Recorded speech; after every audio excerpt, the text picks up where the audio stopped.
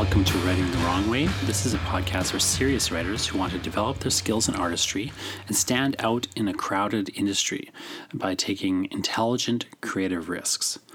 I'm your host, Jonathan Ball. I hold a PhD in literature. I'm the author of numerous books, and I take a very analytical approach to art making, emphasizing both efficiency and experimentation. Please consider doing me a favor and pre-ordering my new book from Coach House Books, The National Gallery. It contains sonnets for Leatherface from the Texas Chainsaw Massacre, elegies in the manner of Rilke but for a dead iPhone, and other strange missives from yours truly, the Poet Laureate of Hell. So go to thenationalgallery.ca for more information. That's thenationalgallery.ca. Thanks. So I'm here with in a haunted house on Friday the 13th with a full moon. It seems unwise, but there I am. And even more unwise than I are the other writers with me who are going to stay overnight in the haunted house. This is for Phantasmagoriana 2 at the Thin Air Winnipeg Writers Festival, Winnipeg International Writers Festival. I just want to kind of maybe start with asking, all of you who are gathered here to kind of record your last, will and testament. Why have you come to this haunted house? Who are you, and why have you come to this haunted house? What do you hope to accomplish here? Let me just start with you, Jess. Sure. Hello. I am Jess Landry. I hope to survive the evening with everything intact. That would be great. The draw for coming here is to write a story, but also to spend the night in a haunted house, allegedly. I would love to see some ghosts, find some ghosts. Maybe things will move. Maybe pictures will shatter. Who knows? So, yeah. Okay, I'm Adam Petrash, and what I'm most looking forward to is spending the night in this haunted house, because it's kind of like a bucket list item. It's what all good horror movies are made out of. But kind of come away with a lot of inspiration, not just for the story that I need for this limited edition chapbook, but possibly more future stories, a few in the bucket. My name's J.H. Moncrief. I'm, of course, hoping to see something spooky or paranormal at some point, because that's how I roll, and it's always inspiring. But I also find it great to connect with other dark fiction writers, because I find that's something that's really lacking in Winnipeg, and quite often we'll meet each other and go, wow, you do this too? Really? I didn't know you existed. And so it's really great to have a chance to sort of form our community and get to know people a bit better.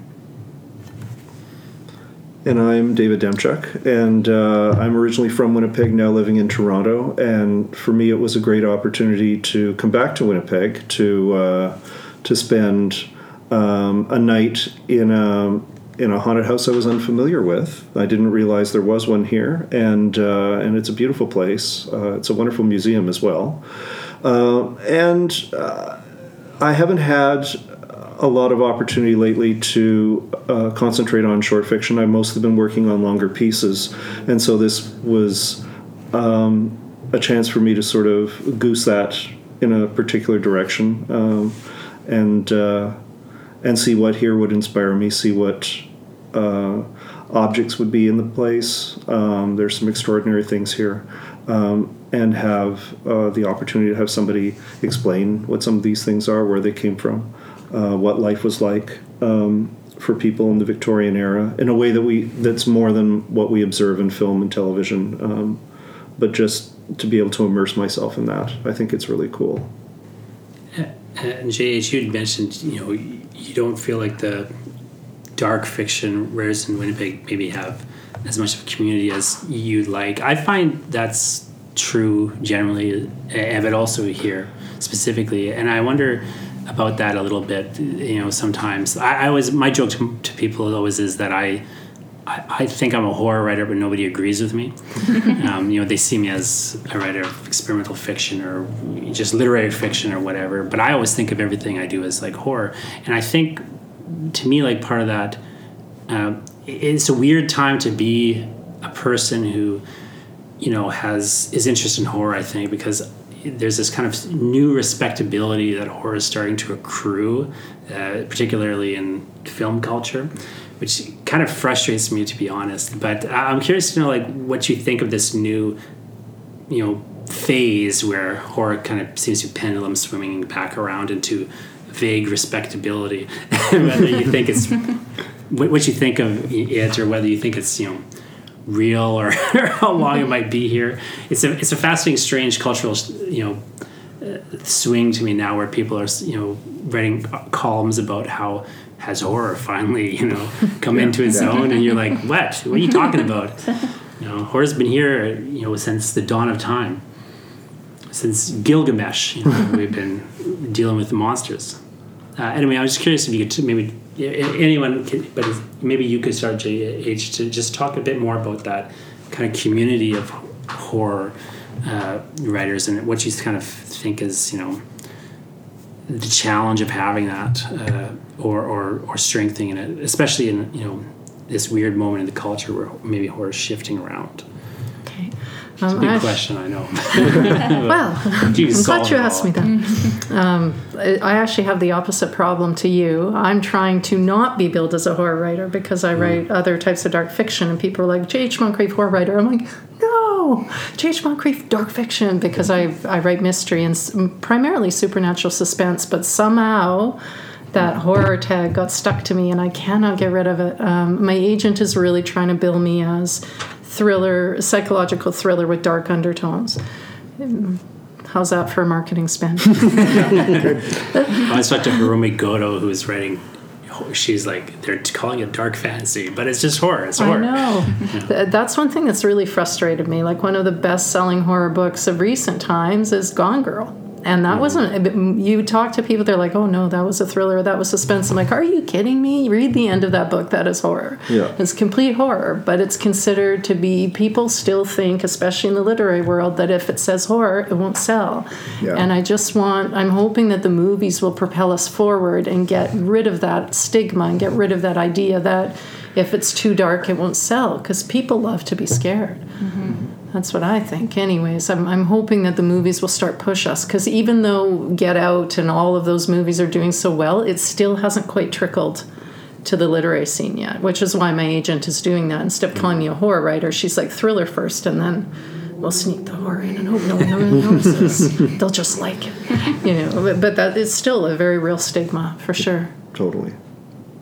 Jess, your bio mentions, has a line in it around about you hope your daughter will start liking horror, but if not, you may have to disown her. Yeah. My daughter is almost 20 now, and she's just terrified so badly of horror.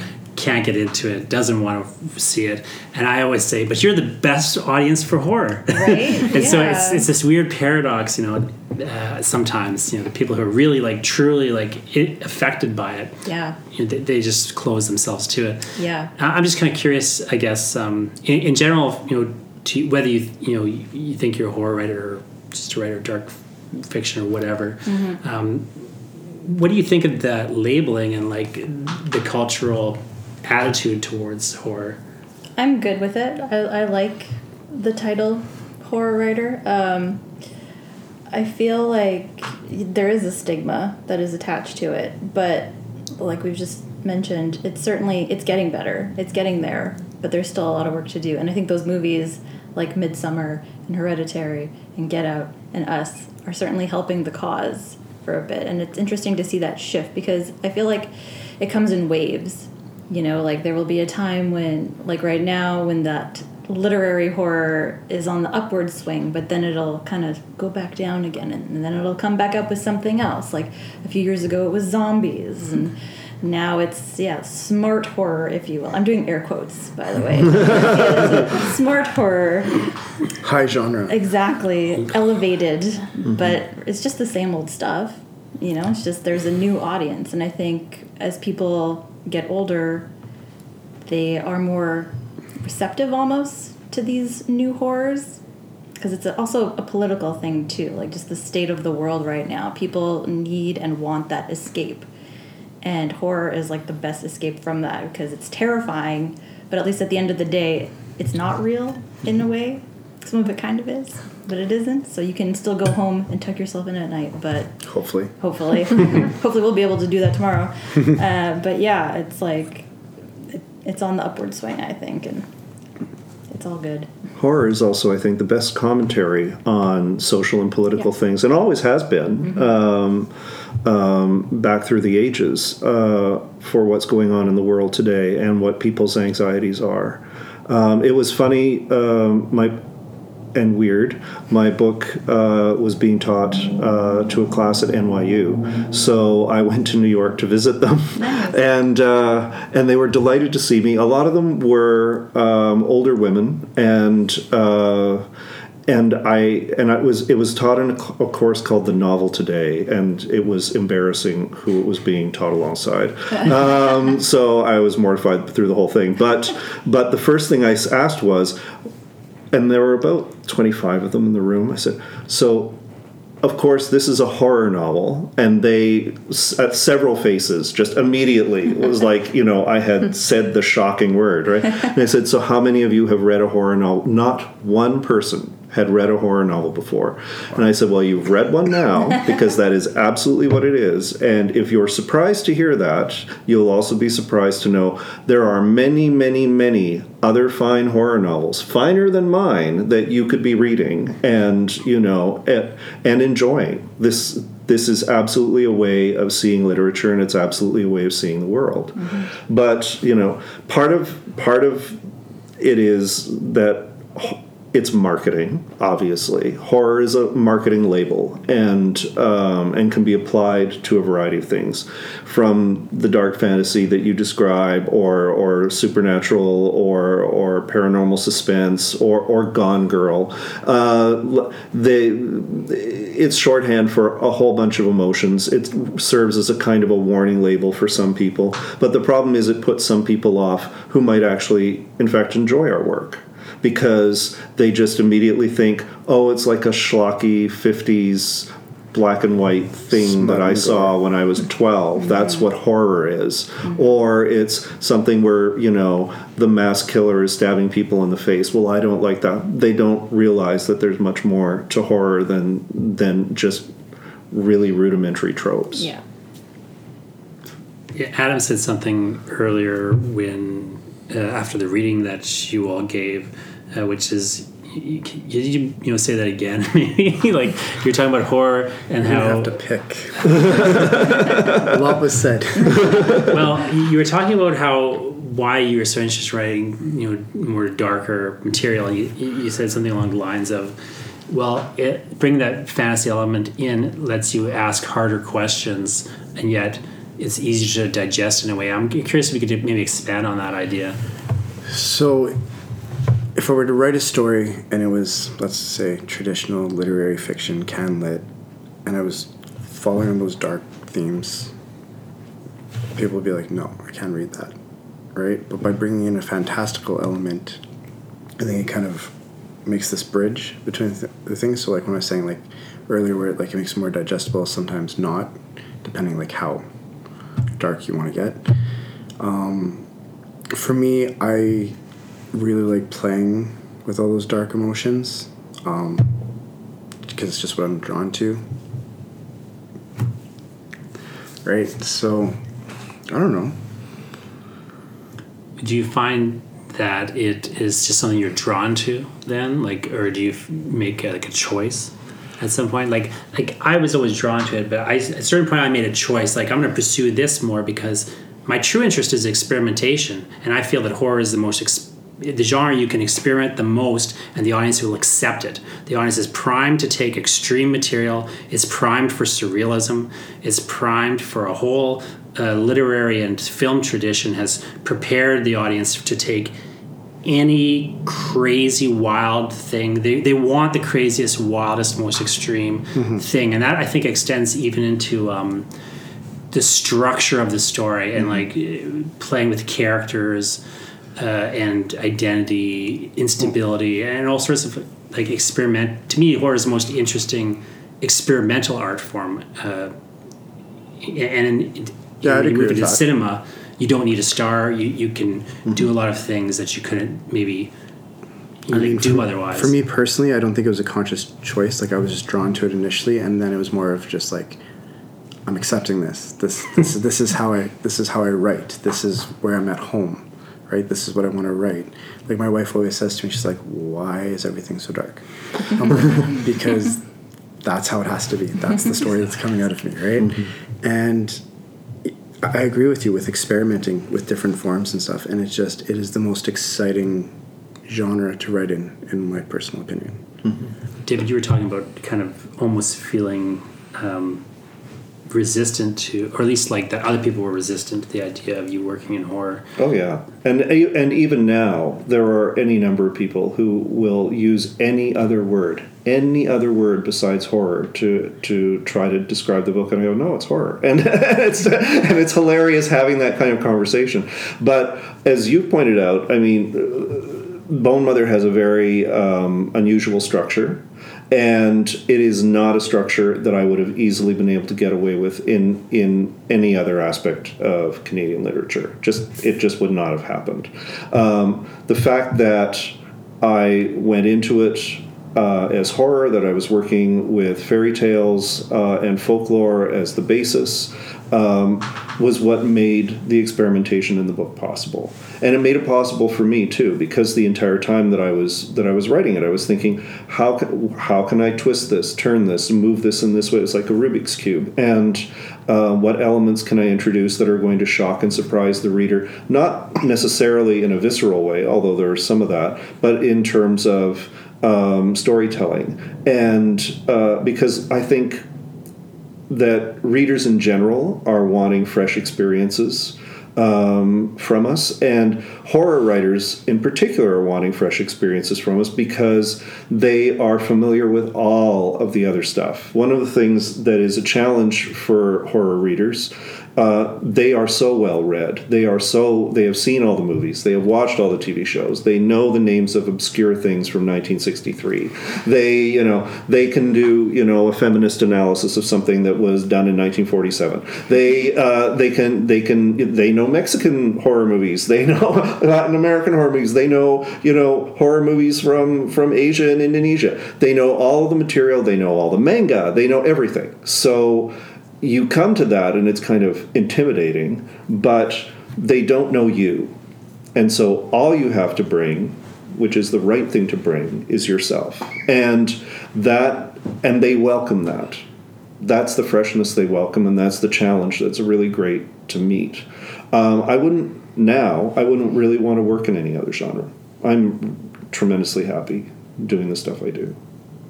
You were talking before about a story in which you're getting some resistance for a story in which the characters are kind of being established early, but you really are not figuring out who the core character is going to be in the story until maybe halfway through. Oh yeah. And it's interesting to me to hear that, because of course that's the normal structure for the slasher film. Well, and in fact the slasher film is the structure that my book doesn't look at all like a slasher film until the moment where you think to yourself, oh, this is like a slasher movie. But the people who approach it from a literary perspective are like, oh, you just can't do that. And it's like, I am sorry, I can draw like 50 things that all work from this, and the protagonist that's revealed in the middle is, for all intents and purposes, a final girl at the end of the book. And in fact, the book requires a final girl because of the way that things are set up. The other nightmare about this book is interspersed between the sections that happen over various decades are essays by me about my experience with horror, my experience with anxiety, my experience with disability, my experience with queerness, and the number of people who are not horror people who go, oh, well, that's no one wants this. No one wants to buy this. What is this? That's Henry Fielding. Yeah, exactly. What they used to do in the early days of the novel. Exactly. Whereas the horror people are like, that sounds great. Yep. What an interesting idea. Because the horror people are right there for experimental approaches to narrative. They are right there.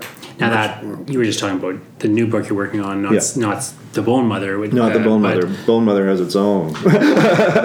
but this kind of something you said just earlier brings me to another thing I wanted to ask you all about, which is you're talking about going to folklore for some of these in the Bone Mother for some of these monsters and these ideas, and I get a lot of questions from people about doing research, and it strikes me often that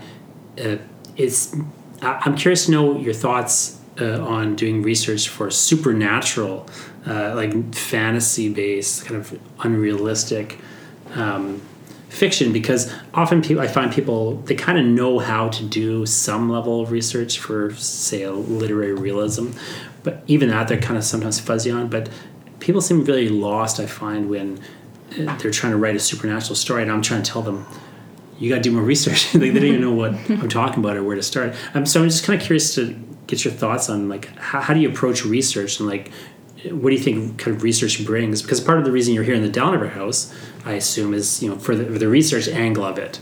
Here's a museum like this. For people listening, this is a house, an old Victorian mansion, I guess, like small minor mansion / house that has been kind of restored as much as possible to like how it would have been in the Victorian era when the house was an active living space, so we really, when we say they're sleeping overnight in a haunted house, like it looks like a haunted house. it's like you walk downstairs and it looks like you're in the Victorian age. It's cleaner. It doesn't stink like it would. No. There are no rats on the street. No. That we know of. But what's the appeal of like staying at the house, and also in that kind of research sense? I think research is super important, especially if you're doing something that people know in a way. They don't have to know it well, but you have to kind of get to know it in a sense that nobody else really does. You have to go deeper, and you have to think of things that normal people wouldn't necessarily think of. And yeah, just like one of my stories I was talking about earlier, I wrote a story about the Hindenburg, and I don't know nothing about the Hindenburg, so what did I do? I watched a movie about it with like George C. Scott, I think, from the 70s, and I just went on Wikipedia like crazy, and I'm now a Hindenburg expert. So if you need to know anything about it, I got you covered. Perfect. But yeah, you just have to go to levels that normal people would probably think are extreme to figure out not just like the top level of what you want to write about, but everything that's so much deeper. How do you approach supernatural research? Like, you JH, you were talking about going to this crazy island that no one is allowed to go to. Can you talk a little bit about that research trip? Yeah, actually, what I try to do, and people kind of expect it now because I write a blog about mysterious places and haunted things, and so whenever I've got a trip planned, writing or not, I try to find something haunted in the area. And someone had sent this, hey, look, most haunted island in the world, and it just happened to be, I was going to Italy, and it just happened to be off the coast of Venice. So I'm like, okay, I know I'm ending my trip in Venice now. And trying to get there was, can I say this? It was a bitch trying to get there. It was not easy. It was my birthday. I got stood up by it was a tour group that was supposed to pick me up and then just drop me off on that island and never come back. And they didn't show up. So I spent €100 to get there and to be stood up. So I don't know if any of you have been to Venice, but it's hell to navigate. Managed to find my way back to the hotel, tried it again, and a water taxi driver actually took me there right before, another €100, right before we get there, like right when we're approaching the island. You can see there's all these stories about this evil doctor who performed unethical experiments on people, and there's a tower, and he apparently died by jumping from this tower. But did he jump? Was he pushed? There's all these stories about ghosts killed him. You don't know. So the first thing you see is this tower looming out of the gray sky. And I just started to feel this really strong sense of foreboding, like, oh, shit, what the hell did I do? Like, why did I sign up for this? And as the guy pulled up, and I swear this is true, pulled up to the island, and he said, you realize you are alone on this island. And as soon as he said that, kaboom, the skies just opened, and there was like this massive thunderstorm. So I didn't even have a chance to go, should I go in the condemned creepy haunted building? I had to run for it. Like, I just had to run in one of those buildings. And it's like the entire time I was there, my shoulders were up around my ears. It was absolutely terrifying. And I'm not easy to scare, but that whole time I was there, I was like seriously talking to myself going, you're okay. You're okay. We're fine. We're fine. You're okay. What was that noise? I'm not going to think about it. I keep going. But yeah, it was something else. And so dark.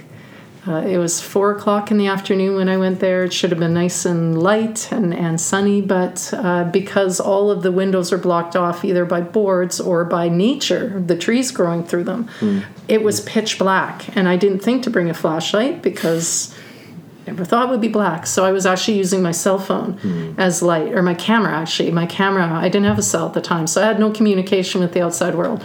I was using my camera as light, and every time I did the flash, I pictured those horror movies where something jumps up. Oh, it was like the scaredest I've ever been, for sure. Readers, this is what we do for you. Yes. Yes, especially, when you do the flash and you see a big hole in the floor right in front of you that you almost walked in. You're like, oh. How do you use that kind of thing? You were talking, David, about, again, kind of getting these... going into folklore. So is that like a process where you're, doing these like standard research things, or is there something specific that you're looking for when you're kind of looking, at this folklore? Well, for the Bone Mother, one of the things that I was aware of is that there's always somebody out there who knows more than you do. So you always have to either try to know as much as they do or try to know things that are at least going to sort of match up with what they know. And if you make certain choices to deviate away from sort of the common knowledge, then you're doing that deliberately because you're wanting to achieve a particular effect. Because otherwise you're going to get someone who's going, well, Baba Yaga, the house she's in, it's on a chicken leg, and your Baba Yaga was not on a chicken leg. It's like, yeah, I know. And that's why I did this, And so you have to own whatever it is you're doing. But, part of the research is for the reader, obviously, because the reader has to believe that what you're saying has an element of veracity to it so that they can lose themselves in the material. And a lot of it is for you, because you need that too. In fact, you need that in order to be able to give that to the reader. So when I sit down and I research a particular creature, I'll give an example from the new book. I have something that's known as a Barghest, which is also a black shuck. And basically it's like a big devil dog. They are common among several mythologies with different names, different approaches. And then it becomes a question of, well, what is the particular monster that I have? Is it part of any of these? Does it have characteristics of all of these? And what are the things that I want to imbue it with that are specific to my narrative? But if you just sit there and go, oh, I'm just going to make stuff up, people know instinctively when they're reading your work, oh, well, there's no continuity here. There's no consistency. Why would I ever trust in or believe in this particular creature? It's just a piece of tissue paper.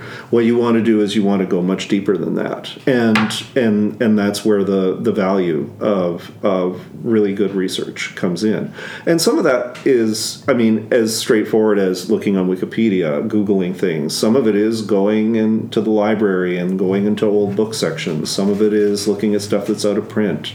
Some of it is comparing pieces of information from across, in my case, from across mythologies to try to get a sense of what I want to do with it. But research is tremendously valuable, and particularly research for things that you can see with your own eyes, that you can touch with your own hands, that you can surround yourself with, so that you can create that sensation for people who are reading your work. I'm going to ask you just one last question for all of you to answer before I let you go explore this house, which is, just a craft question in terms of like how you're going to deal with this space. So like, what's your plan? What's your plan for trying to write a story or come up with a story and write it? Either get started on it tonight, maybe finish it, or maybe in the next 2 weeks you've got this. You're going to write a story here at Phantasmagoria too. What's your plan? Are you coming in with something, with nothing, with a procedure that you're kind of leading yourself towards? Like, how do you prepare yourself for the night in the haunted house? Maybe just ask each of you just as a last kind of wrap up before I let you get started on your plan.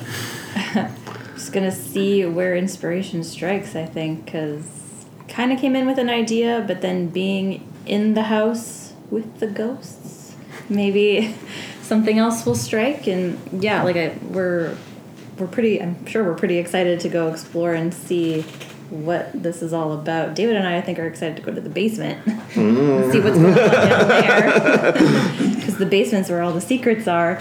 But yeah, just getting a feel for the house and then seeing what happens. Who knows? For me, I have a concept and a kind of vague idea of what I want to do that I think will actually fit within the structure of this house. But for me, it'll be fun to explore and kind of get to the details and really make that story come to life with exploring and the stuff that I wouldn't get had I not been here. So I'm looking forward to it. I really wanted to come up with a concept. I would actually walk around going, think of a ghost story, think of a ghost story, think of a ghost story. But that's not how I work. So I'm hoping as some character will come to me while I'm here. I'm hoping some person will appear and start telling me their story. That's what I'm hoping. And with the Bone Mother, I worked with photographs as prompts for each of the characters, and had quite a bit of success with that.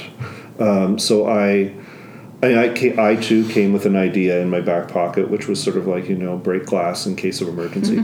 But I wanted to be open to possibilities while I was here. There are definitely rooms that I have in mind, in my agenda, that I want to visit and that I want to sort of explore. The basement is absolutely on that list. The nursery is on that list.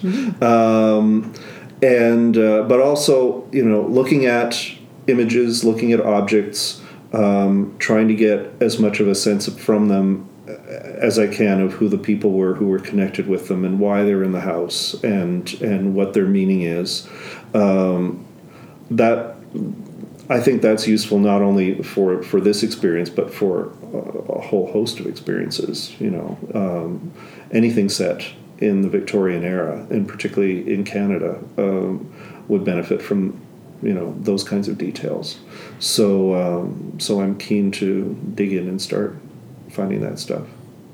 Well, thanks so much to all of you for talking to me. And if you're listening and you go to writingthewrongway.com, I'll link to all of these authors' websites and also to their obituaries. And thank you for listening, and keep writing the wrong way.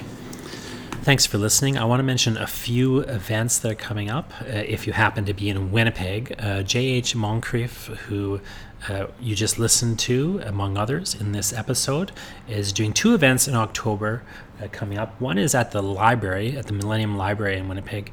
They're going to be showing a ghost story film called The Others, which is a really interesting film that I recommend. A horror filmmaker David Zellis will be there. I remember working with Zellis back in the Winnipeg Film Group days when I was kind of involved making films around that group, and Zellis made some really interesting he made a great film about zombie cannibalism, a new taste in style. So Zellis is really interesting cat that you should go talk to J.H. Moncrief after watching The Others. So that'll be a really fun event that's happening at the Millennium Library on October 26th. And then Moncrief is also doing a event at McNally Robinson Grant Park, which is a book launch. That's on October 30th at 7 p.m. in the Atrium. The Red Robe Women Drum Society singers will also be performing there, and she'll be interviewed by Lisa Saunders, local media personality. So that's October 30th in McNally Robinson. Again, get your J.H. Moncrief fix at either of those events. And then, of course, you just heard the writers talk about the stories they're working on at the Dalniver House. They stayed overnight there, getting inspired. They all managed to survive, unfortunately. So it won't be, no sordid tales of true life crime / supernatural, but new tales by those authors will be premiered at the launch of Phantasmagoriana 2, the chapbook. So go to the Dalniver House on Halloween, October 31st. Dalniver House in Winnipeg. This is part, again, of the Thin Air Winnipeg International Writers Festival. So go to thinairwinnipeg.ca. You can get more information about the festival and all sorts of things that are happening. Again, if you're in Winnipeg, you should be checking out the festival, which is on now. And you should also be just generally looking forward to Halloween and those great October events. So again, Halloween, Dalniver's House presents these authors you just heard from premiering their news stories with the launch of the Phantasmagoriana 2 chapbook. So do check that out if you live in Winnipeg. And if you don't live in Winnipeg, well, at least you got to listen to this podcast.